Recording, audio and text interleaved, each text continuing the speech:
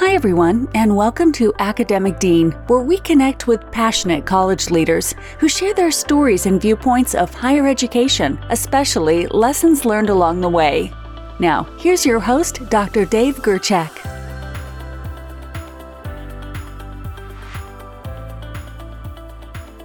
Hi, everyone. Today, I'd like to welcome J. Kim McNutt to our show. Mr. McNutt is the Dean of the College of Continuing and Professional Education at California State University, Dominguez Hills in Carson, California.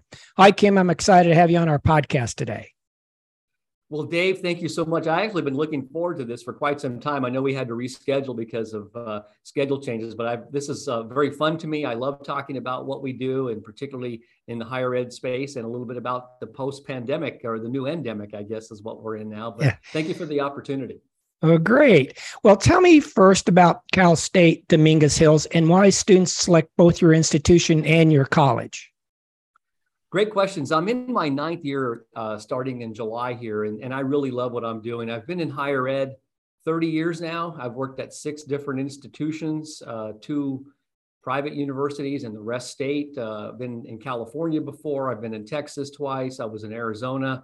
And then in my home state of New Mexico, I got my higher ed career at my home institution of New Mexico State. So fast forward to Cal State Dominguez Hills. What was attractive to me, I'm not from California, but I had always aspired to at least work part of my life here. I spent 2 years in the Bay Area working at the California Maritime Academy in a similar role, and then went to Texas and then wanted to come back to California.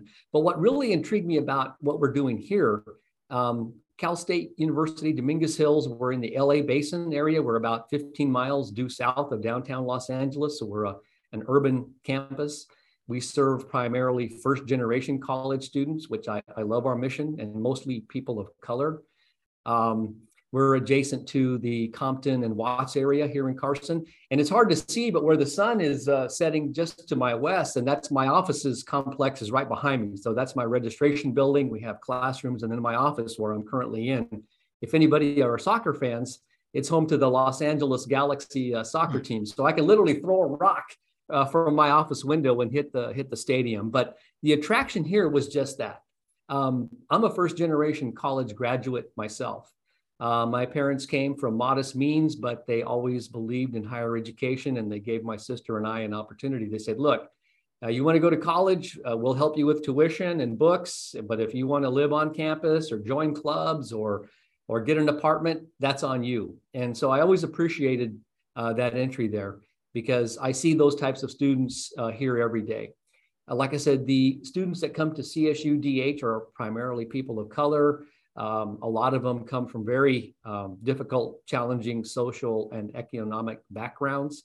But I love the mission that we serve. It's a very caring campus. We hear that a lot from students. We have about 15,000 head count at the university. And my particular college, in pivoting, what we like to do, and this is what's interesting to me about the CSU, there are 23 CSUs in the state of California, and there are 23 deans just like me of continuing ed. And what I love about what we do is we receive no state support. We receive no state funding from Governor Newsom, the chancellor's office over in Long Beach, or my campus president. And your listeners and viewers are probably wondering, well, how do they thrive? Well, we're a complete self-support college, and that means that students choose to take courses through us. So they take courses at winter break, spring break, and summer, and then I offer the courses, and then I pay the faculty to teach, and then I share some of that revenue back with the academic colleges, and then I get to keep a portion. And then we actually have various campus partner programs, various academic degree programs that I also partner with the other academic colleges. For instance, the College of Business will offer an on-ground MBA. I can do the online piece. I can do everything that, not in the same format, but I can do the counter. So anything that's face-to-face, I can offer in an online modality. And then the third leg of the stool, in addition to the degree programs at the master's level, and we have several undergraduate degree completion programs as well, all online. Again, in the facility that I work at, we have 11 classrooms and an auditorium. So we do a lot of non-credit certificate programs for working professionals. For instance, human resource management, construction management, project management, meeting and event planning, digital marketing. We have a HALO program, I like to call it. It's OSHA, Occupational Safety and Health. We're one of only 26 Department of Labor certified OSHA Training Institute education centers in the nation. So we do a lot of OSHA training for folks here as well. And then again, as a self-support college, people pay to come and take these courses. And then I pay our staff out of that. I pay the utilities, I pay electricity. We invest in new hires. I invest in new programs. And then some of that money I do return back to the university. So it's like running a small educational enterprise. I always jokingly say I'd rather invest in new programs that meet the needs of our audience, because I can't go out and buy a new Porsche 911 or a new, Ford F-150 pickup truck. And so I love that. I also call us, Dave, the entrepreneurial arm of the university, because we can try new things and incubate them. And then once they're successful, I can spin them off back to stateside. So I refer to it as stateside, which receives state supported dollars plus tuition, and then my self-support. And then I also call us the test kitchen of the university, because we're the idea where we can come up and cook up new recipes and new courses and new offerings and new ways to deliver courses, whether it's hybrid or a condensed cycle. Again, I just love what we do. We have a staff of 45 program managers, developers, registration staff, marketing, business officers, associate dean. And again, it's just like running a small business, but it's meeting a need to help people go out and get a new job, get a better job, or get a promotion. So when did you say that college started? Before it became a college in 2004, and we'll talk about the name change in a moment, but the state of California has always had, and most universities do have extension schools. We've heard the term extension or extended ed that helps serve night schools. Remember the old night school concept of adult basic education or earning a GED. And so we've had continuing ed in this college since the late 70s in various forms or shapes. And then over time of the various leadership in the college, she changed it. The former dean that was here about 25 years took this from a non-credit, an academic program as more of a unit, an extension unit, and then became a full-fledged college in 2004. And that name, as you and I talked briefly before coming online, it was the College of Extended and International Education. And we used to house for many, many years, all international programs, meaning folks that wanted to come to Southern California from Brazil, India, China, wherever, Mexico, Germany, Japan. And then we have some staff that would serve as recruiters and admissions officers and help these students navigate the barriers and then get them into the university. And then we also ran an American language and culture program, which is very similar to ESL, English as Second Language programs that a lot of universities have. And so my college ran that program for many, many years. But again, being a self-support college, we weren't receiving any of the tuition dollars to come back in and fund all these positions. So basically my college was subsidizing that unit. And so in conversations with the provost and president and other stakeholders, I said, it's a great program. We're bringing students here, but it's just not a good fit for my college. And so over the last year, we've been working to not only change the name, but there's a lot of back office machinations you just can't flip a switch and change the name of your school. There's a lot of things that go on. And we checked all the boxes and complied with all the requests, and the name change was floated to the community, the faculty, the staff. Everyone agreed with the name change. The International Education Unit is now reporting to stateside. And we went with this new name change just recently, as you pointed out, this past August, where we are now the College of Continuing and Professional Education, which really fits more to the mission that we do here at CSUDH. Well, just for my 2 cents, I sure understand what your college is about now. That's for sure. So thanks for clarifying. I also like to say, and I'm sorry to interrupt you, but I get so excited talking about what we do, and I want to thank you again for the opportunity.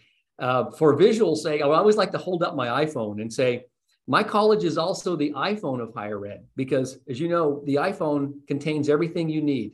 It is your cell phone, it is your camera, it is your music device, it's your calendar, it's your GPS, it's your voicemail, it's about 50 different things at least.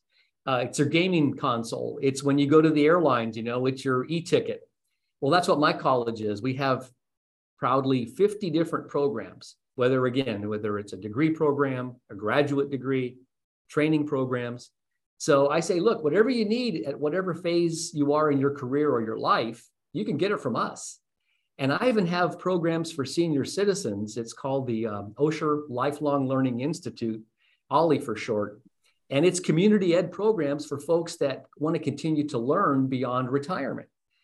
We charge very low fees for those programs as a service to the community. We got them a discount in parking. I offer a lot of my classroom space for free to them. We charge a very nominal fee for admission into these programs. And it's fantastic. And I have two folks, Dave, two students, two older ladies that are 95 and 94 years old that still come to classes. And even during COVID, they were engaged in the online. We all had to move to Zoom. But as we started repopulating campus, they were so excited to come back. And so I call that K through 100 education. Yeah, I could see myself doing that after retire. I've been retired now for about 2 years, and I'm just starting, for an example, I'm just now getting into roasting coffee beans, so I'm starting to do that. And so for whatever older adults need, they're going to still always be lifelong learners. And you go, gosh, I wish I could go someplace to learn, this one specific thing to do. So great point. And we actually are very engaged again with the main campus. And so we invite a lot of faculty and leadership like yourself to come back and give lectures on topics of whatever your background is in. We say, hey, why don't you come and talk for 45 minutes about world politics or the economy or the pandemic? And but then there are also community ed courses. We have like Tai Chi for the elderly. There's one afternoon that they bring just board games and just play board games.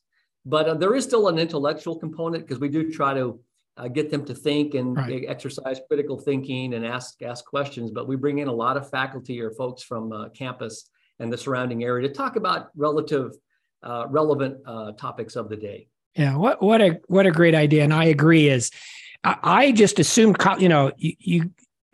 if the university's just right down the street, you just kind of want to go there to go, hey, what other things can I do at 50 or 60 or 70? So I love that idea. Really, really neat idea, Kim. I appreciate that. And again, that's one of the programs that most of my programs have to, at a minimum, pay for themselves.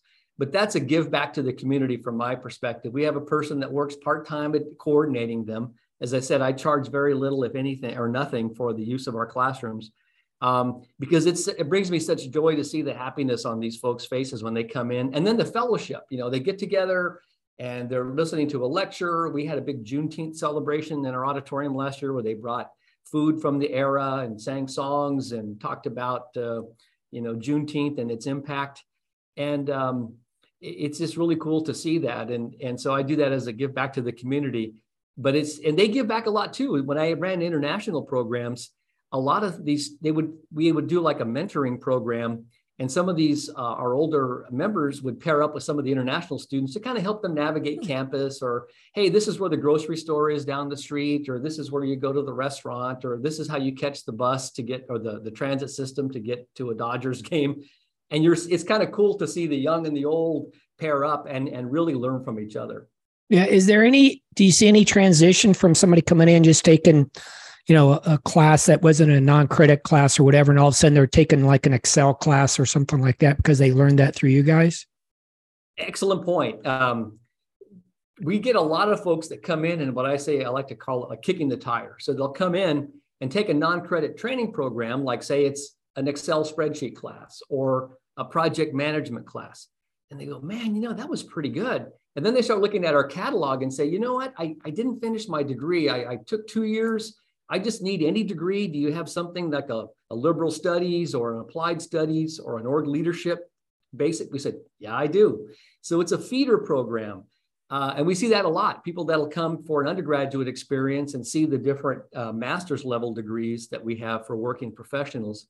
And they'll say, wow, I need a systems engineering degree, or I need an MPA. We're getting ready to launch in tandem with our campus partner, a new master's in accounting. And we think there's a great need of an 18-month accelerated program. It's 30 hours. There's no thesis at the back end.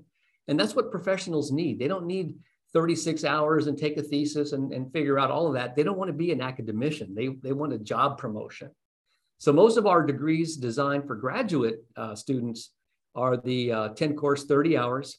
We have a comprehensive exam for most of them at the back end that they would take. Now, some can do a thesis. There are some folks that say, look, I do want to get a PhD at some point in my career. And but we find that's very few that come through my college. We're very near the aerospace industry here in Carson. There's all the old major military players, aerospace is nearby. So we get a lot of folks from those industries. SpaceX is just up the road. Elon Musk, SpaceX, some of their folks come take classes from us at the master's level. But I really love that spot of workforce development is really what we're designed for. Gotcha. Well, what else is new at your college? Well, like I said, it's really a lot of fun. Like I said, we've launched in my time here. And if you recall, when you ran a college yourself, how Herculean of an effort it is to introduce and launch new degrees. So I'm very proud to say that we've launched in my 8 years here, just starting my 9th, as I said, 4 new master's degrees that are really relevant to local industry. And one of the new things that I'm exploring, and I've been pushing this for some time, so I'm glad you asked, are this digital credentials and badging. And by that, I mean, when people come in and I've been piloting it with our non-credit offerings first. And so it's similar to what people call, well, they're saying it's the gamification of education. Well, yes and no, but a quick example would be with my OSHA program, my Occupational Safety and Health.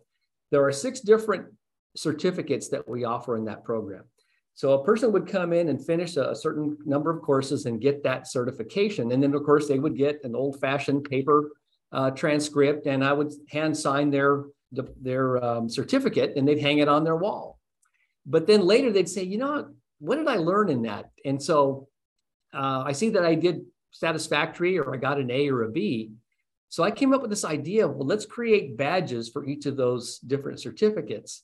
And it's an electronic badge. And once they are successful, they will receive that electronic badge so they can send it to an employer, post it on LinkedIn, Instagram. But here's what I love. You can click on the badge, and then it opens up the metadata, which shows you the course title, the learning outcomes, the student learning outcomes, things you will learn and get from this class. And what I also like is these are transportable, that students can take these with them wherever they go. It's not just a piece of paper that you hang on a wall or you stick in a file.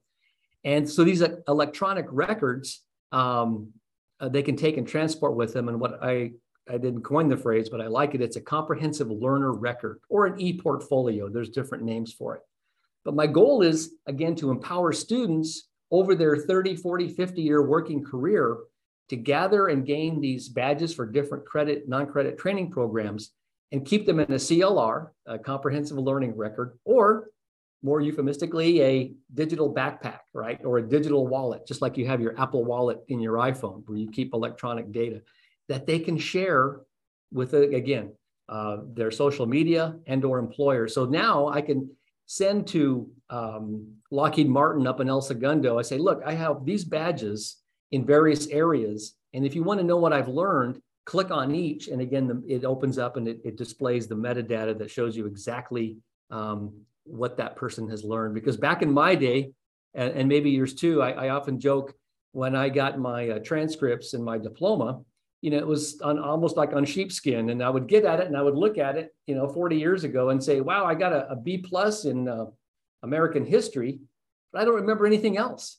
What did I learn from that? And so my goal is to empower students to be in charge of their own learning record and learning history that they can share with folks and make them, frankly, more readily employable. Yeah, I really like that idea, Kim. Right off the bat, I'm thinking, so a student who takes a non-credit class has basically a digital record of what they've done. But on the same token, they could actually go to a college and say, let's talk about prior learning assessment and see if that'll transfer over to credit if I want to continue down some type of path in a higher education institution. Dave, you're spot on. I'm glad you brought that up. We're actually using that as well, too. The PLA, credit for prior learning. We have a lot of folks that come to us again through my college and say, wait a minute, I work in accounting down the road. I work in an accounting house and I just don't have the undergraduate degree. Why do I need to take accounting 110 again? I do that all day long. So you're right, by issuing them some, and for them bringing to us a portfolio of their work, and we can assess that, and then we can convert that into a badge or some sort of credential that can show that they indeed can do that job. But you hit it right on the head. And what we're trying to do is encourage them to transfer, like you said, credit for prior learning, get transcripted college credit. And we're not talking dozens of units here. We're talking 3, 6, 9, 12 units perhaps that we could truly give them transcripted credit. But then we can say, look, you don't have to take these 4 or 5 courses. Right. It's similar to CLEPing out or comping out, but you can apply them to this accounting degree. And guess what? That's 4 or 5 classes less. Absolutely. You have to take. So you're spot on with that. Yeah. Well, let's talk about you for a minute. Tell me about the path that led you to become the Dean of the College of Continuing and Professional Education.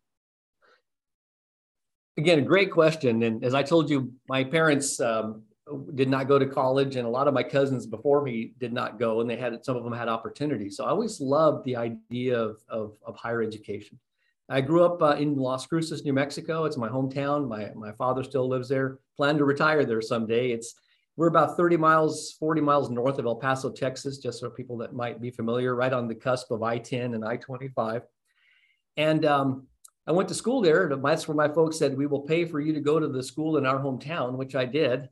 And went to school, loved it, graduated, but higher education wasn't my first choice. I actually got my degrees in journalism and mass communications. So before getting into this field, I actually was a television news reporter for 9 years for 2 ABC affiliates. Oh, wow. One in El Paso, Texas, and one in Albuquerque. Now, people are probably wondering, well, how in the world did you make that transition from that world to this world? Well, I had gone to a school with a classmate of mine who ended up going through and getting his bachelor's, master's, and PhD in electrical engineering. And we had a campus TV station on our campus. It was a PBS station called KRWG TV, and it was a great learning lab for us. So I got hands-on experience working camera equipment and editing equipment and lighting and sound and going out and covering stories. We even had a nightly student newscast. Well, my friend Jeff worked behind the scenes at the TV station, helping keep the lights on, but he was a student. Well, fast forward, I did that for 9 years. He and I kept in touch. One day he calls me and says, Kim, he goes, I have an opportunity for you. I'm going to be starting and launching. I got this huge Department of Energy grant to start a satellite television delivery system of engineering courses nationwide. And he says, I'd like you to come work for me. And my first response was, I don't know anything about higher ed. I don't know anything about teaching. And I said, thanks, Jeff, but no. And I turned him down, and he said, all right, well, think about it. Well, I continued to do my job. And about a year later, he called me again and said, last chance, I'm building this satellite delivery system on our campus. We're going to develop and deliver engineering courses. We're going to deliver them to Department of Energy sites across the country. This is in the early 90s. It was after the nuclear dividend, when things were starting to wind down and scientists were trying to figure out what to do with all this waste. And so we had faculty in our campus that were developing courses that would help mitigate that. And it was a consortium of universities from my university, New Mexico Tech, which is similar to your background in Socorro, mining, and it was a mining school. And then the other one was University of New Mexico in Albuquerque, which had a lot of nuclear faculty there. And we had the 2 labs behind us too, Los Alamos and Sandia. And they were helping us develop the curriculum. So finally I said, Jeff, I'm going to give this a try. He goes, Kim, the only thing I need you for is to help me make it pretty. You know, we'll build the studio. I'll help you. You'll work with faculty on sound and delivery. I was sort of the production side, where he was handling the academic side. So I did that. That was my first job in higher ed. I was a manager of an instructional TV program. And I did that for 9 years. And that's where I truly fell in love with higher ed. And I know I'm giving you the long story here, but that's what got me into it. After that, I hit a glass ceiling at NMSU. Couldn't go any higher, and didn't have advanced degrees outside of the bachelor's. And so I started looking around and kind of like what you did, I wanted to have some progression. So I looked around and lo and behold, I applied for and got a job at Southern Methodist University in Dallas. And I was running their distance education program there for the College of Engineering. Did that 4 or 5 years. Then from there went to, where did I go from there? Arizona State for a short time, working at ASU, similar work. And it's so funny, Dave, because I'm not an engineer by trade, but the first 3/4 of my career were all working in engineering schools and in these different types of backgrounds. And then from ASU, I went to Cal Maritime Academy for 2 years in the Bay Area, in the San Francisco area.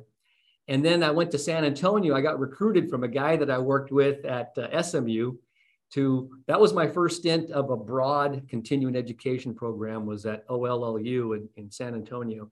And I oversaw offsite campuses in Houston, Texas, and also in the Rio Grande Valley in Harlingen, Texas, which is very far south. So I would drive to the different locations. We did face-to-face programs there, but we also launched 6 master's degrees online when I was there. Did that 5 years, as I mentioned, was doing broad continuing ed, and then got this gig here. The longtime dean retired, and then I applied for it and got it. And I truly love it here. I'm in my 9th year, and I think, as you and I talked briefly, probably going to go the distance, till I retire. Well, that's always good when you're in your career where you want to be. So, what's been your proudest moments at Cal State Dominguez Hills? Great question. Again, it's really launching new degree programs that meet workforce needs. That's been very proud, very, very hard work. And also piloting new industry-specific training programs, whether they be in IT, to help people get upskilled and reskilled.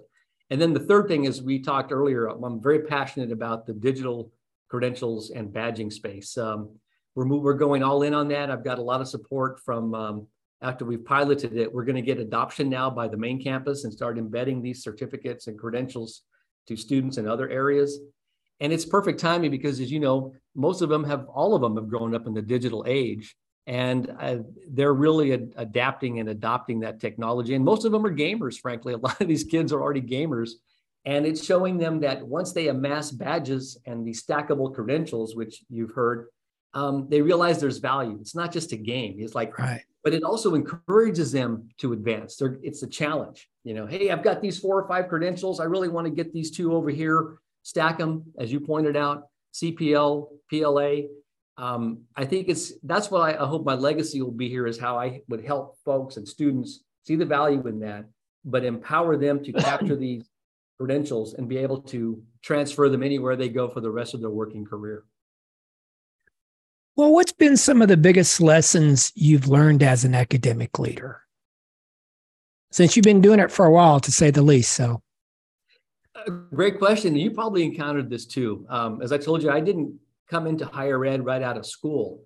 And I worked in a very fast-paced industry. And it's a challenge at all 6 places I've worked, at the unfortunate slow pace that things work within higher ed. It moves at a snail's pace.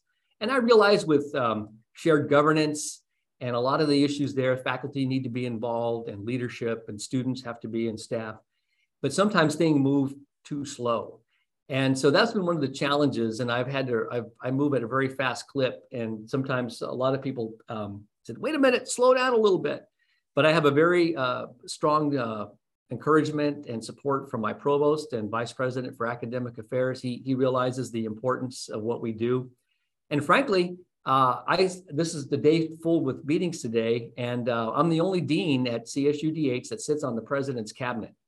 And the reason that's the case is, and it's the president's VPs and the provost and a couple of other key stakeholders, but the provost saw the value in the future of what my college is doing, meaning that we are really as I said, the force multiplier and the incubator of new courses and programs. And so I'm proud to say that it's not the business dean, it's not the engineering dean, it's the dean of continuing and professional education that sits on the president's cabinet. And I throw out these ideas, and people, they scratch their chins and their head and go, you know what, that's a good idea. We should get into that. Because my feeling, Dave, we've seen the news with the demographic cliff, enrollment numbers are down nationwide. the future of higher ed is in colleges like this, not just in California, but across the nation. I think universities that have strong forward-facing and community-facing continuing and professional education programs are going to thrive in this new era. Well, what do you think will be the challenges you'll face over the next 5 to 10 years, specifically to your college? Specific to my college, that's a really good question. Like I said, we've been very adept at meeting the challenges. And again, even trying to get other folks to speed the cycle a little bit. But I worry too about momentum. I think sometimes like if the provost were to leave, and you've seen this elsewhere, right, you get a new person comes in and goes, well, Kim, that was great. That's what the other provost was wanting you to pursue. I think we need to go in that direction. And again, I've old enough, been around the block. Like you said, I've been at 6 institutions and 30 years in the industry, seen a lot of different environments, been through a lot of different things, worked with a lot of different personalities. So that's, as long as I'm in this role, I'm going to continue to push the cause and the case for nimble programming to meet the needs of the workforce, upskilling, reskilling, advanced degrees, and really emphasizing K through 100 education, that people should always be learning over their entire career. Because, you know, academia is really linear. You know, you go to school, it's like an arc. You go to school, you graduate, you work 40 years, and you retire.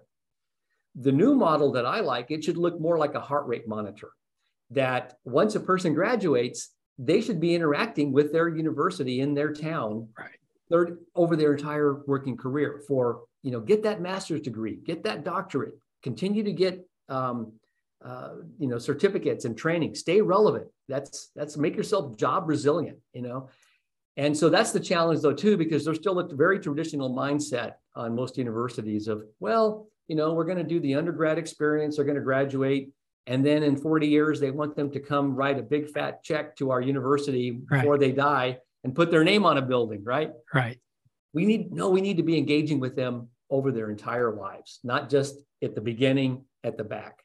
No, I agree with you. And I noticed that in my career too, is, you know, people go to college and then you just expect them to leave. And it's just like, but isn't this the educational, you know, arena that we're all supposed to come to? So somebody like your college right now is so nimble, you're probably not going to have the same type of challenges that a lot of the traditional type colleges will probably face, huh?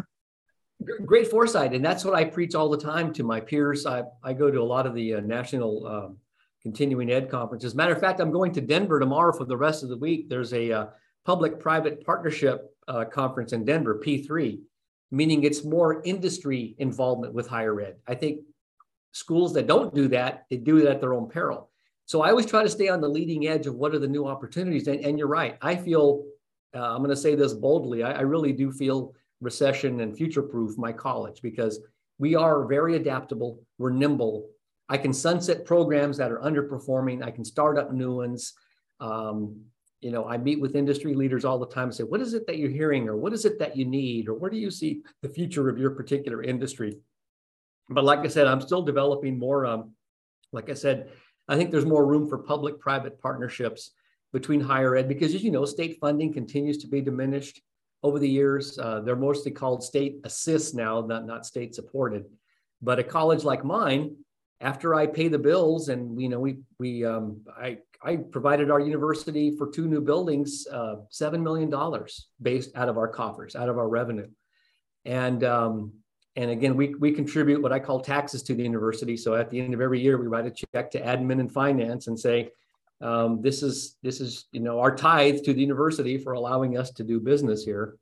And, but that's why I'm glad I'm on the cabinet, because I say, look, don't look at my college and others like us as the ATM of the university. You just don't withdraw money, go to the cash machine and say, thank you very much. I said, look at us as an investment bank. Let's sit at the table, come down with new ideas, whether it's a degree program, a conference, a non-credit training opportunity, and let's develop that together. I'll incubate it. And then I can either keep it in my college, or like a startup does, I'll spin it off to the mothership and let them run with it. And then it's incumbent upon me to go out and find new opportunities. So that's really what I love. And again, I confidently say I think my college is future proof as long as we remain nimble and attuned to what's needed out there. Well, what do you think's been learned about online education since the pandemic? And how do you see this platform evolving for both faculty and students? A lot. And as you and I talked briefly, I think it was a blessing and a curse online, because a lot of us already had online programs to begin with. And my college weathered it very well because most of my programs were already online. But as we saw a lot of faculty struggle in the main campus, and my college actually hired a number of instructional designers during the pandemic to assist the university with helping faculty transfer courses. I think it was seen as a quick fix and like, oh, wow, we can just move everything online. Well, that was a Herculean effort, not just here, but across the country. And what I think we're seeing is I think there are still a fair amount of students, and I would put myself in that category, that online learning isn't the best way for them to learn. A lot of folks need to sit in a classroom with their peers, with a professor at the head of the room, talking to them. And a lot of times, as you know, online courses they're just basically glorified PowerPoints, which I've really never liked. Now, Zoom helped a lot of that because courses could be Zoomed, but then you still saw disengagement. When I would lean in and ask faculty to let me just be a fly on the wall, you'd see a lot of the videos clicked off. The students, you could just see their name, and you would have just a blank screen. So then you would have to ask, well, are they really there? Is the computer on, but they're doing something else? Or are they just embarrassed, shy, afraid to engage? And so I think, as you and I talked briefly as well, the learning loss that happened in the K through 12 system, community colleges, and at universities, we're seeing that kind of work its way through the pipeline. And so online, it did help. To go back to your question, absolutely it helped. But I think the jury's still out about how much was lost during the pandemic, even though most universities were able to pivot online. Non-traditional students sometimes struggle at colleges and universities. What are you guys doing at your college to kind of work with that specific student population better? Wow, it's almost like you said, a softball, because that's another initiative that we're working on. You're absolutely right. Our provost likes to call it providing a culture of care to that particular audience. So you're right. They need a whole host and suite of services to help them be successful, as you know, particularly if they didn't have parents or relatives that have been to university. So they don't know what that's like. A lot of our folks are very poor. Some of them, I'm not making this up, Dave. There's been some cases of some of our students were living in their cars. Didn't have a place to stay. They don't have Wi-Fi at home. Our CIO was forward thinking, and he's wired up all of our parking lots at the university with amped up Wi-Fi. So if a student can't get it at home, and if they have a car, they can come out and sit in their car before class and spend hours, or at the library, but have access to Wi-Fi, to have access to the internet. But we're also finding, you need counseling services. You need not just advising support, you need career center support. So there's a higher need for the services that these types of students need. But I think at a university like ours, those are the things that we should be doing to help them be successful, and giving them a leg up and some help to do that. So yeah, there's a whole suite of services. We have a program called Once a Toro, Always a Toro. Our mascot is a toro, going to one of your points. And this is an initiative that was started in my college, but that's now spun off into the broader university. So what we did was we went back and looked into our archives about why students were stopping out, because we noticed, we're like, wow, we're down 1,300 students this fall. Why aren't they coming back? What's happening here? And so we hired an outside consulting firm to help us. And we went through our alumni records, and we found, going back like 15 years, 19,000 students that had stopped out from Dominguez Hills. That's a lot of students. We thought, well, maybe 15 years is too far back, so let's look at a little bit closer. So we did like 5 to 6 years, 5 to 7 years. So we came up with a list of 3,000 students, and we came up with a marketing campaign. And at the same time, we were building the infrastructure for this culture of care, as I mentioned. And we reached out to them and said, hey, you were once a Toro, you're always a Toro. We want you back. And then we cherry picked about a dozen for a listening tour that we brought to my auditorium. And we had different stakeholders from the university sitting in talking to these students. And we had our consultants with us. And some of the stories, Dave, were heart-wrenching. As I said, some of them said, I got a divorce. I lost my job. I'm taking care of my aging parents. I sleep in my car. I had to drop out. I was in an abusive relationship with a spouse. I got a divorce. Believe me, I wanted to come back, but I can't. I don't know how. Where do I start? And so from that's when we decided we needed to create a suite of services that help these folks. So I can proudly say that out of these 3,000 folks, and based on the listening tour and getting a lot of buy-in from our university leadership, managers, staff level, faculty, we put out a call. Out of that 3,000, this fall alone, we had 380 students that came back in the fall that had thought they would never come back. And the response we got from them was, I thought nobody cared. And they said, I didn't know where to start. Because what happens, Dave, they say, look, I'm not a first-time freshman. I'm not a transfer student, and I'm not a graduate student. Because our initial communications to them were, oh, you have to go to Cal State Apply and go and do the application process again. And they're like, I've already done that. So to lower at least one administrative barrier, one of many, we came up with a re-engagement form that said, if you were a former student going back this far, fill out this form and we'll waive any application fee because it's not an application. We're re-engaging you to the campus. And we had a lot of faculty advisors and mentors and staff advisors help these folks. But again, out of that 3,000, it may not sound like a lot, but to us, it was a Herculean effort to get 382 students. Oh, I can imagine. Yeah. To come back this fall. So we see an opportunity there to go back again and re-go through our alumni records. And then even of the 3,000 we contacted, to go back a second time and try to rework with them. Because some said, look, I want to come back. I just can't come back in the fall. Maybe in the spring or maybe next fall, because I have to get so many things in order in my personal life before I can come back. So we think we're onto something there. Again, but we have to build in the suite of services, because if they leave a second time because of something we did as a university and didn't provide some support for them, they really will never come back. Yeah. Well, here's a fun question I like to ask. If you had any extra budget money right now, so you have, you pick the number. So you're getting some extra budget money right now with no strings attached at all. How would you spend it? Well, that's a great question. I would look at 3 or 4, and I call them opportunity hires, new positions within my college that maybe we don't currently have. Maybe we don't need another registration associate. Maybe we don't need another front desk receptionist. Maybe I don't need another IT support person. What are something creative? What types of positions could I create? So I'm looking at like a couple of program developers to help me develop new programs with our academic partners. I'm looking at a couple of graduate recruiters. When I worked in the private university setting, we have some graduate advisors on campus, but I want folks that help go out and recruit graduate students only to bring them to our program. I have a senior budget officer, but I need another, like a budget support person.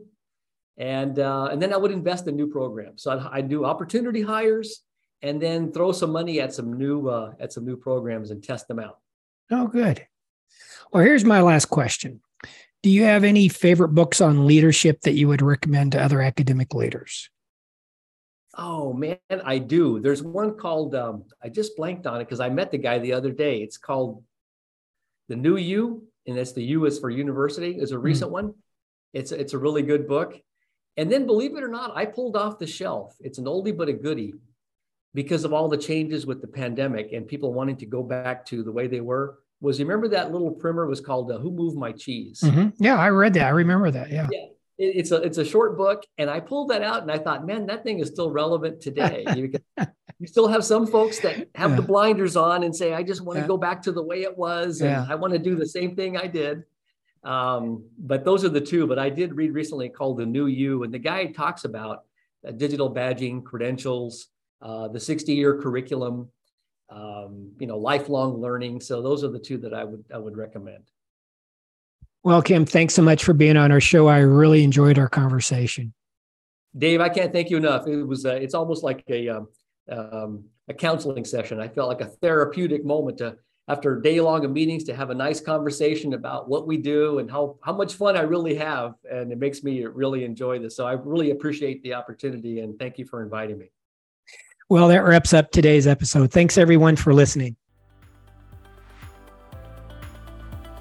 Thanks for listening to today's episode, and make sure to visit our website at academicdean.com for additional information. Also, if you enjoy our podcast, please don't forget to rate, review, and subscribe. Until next time.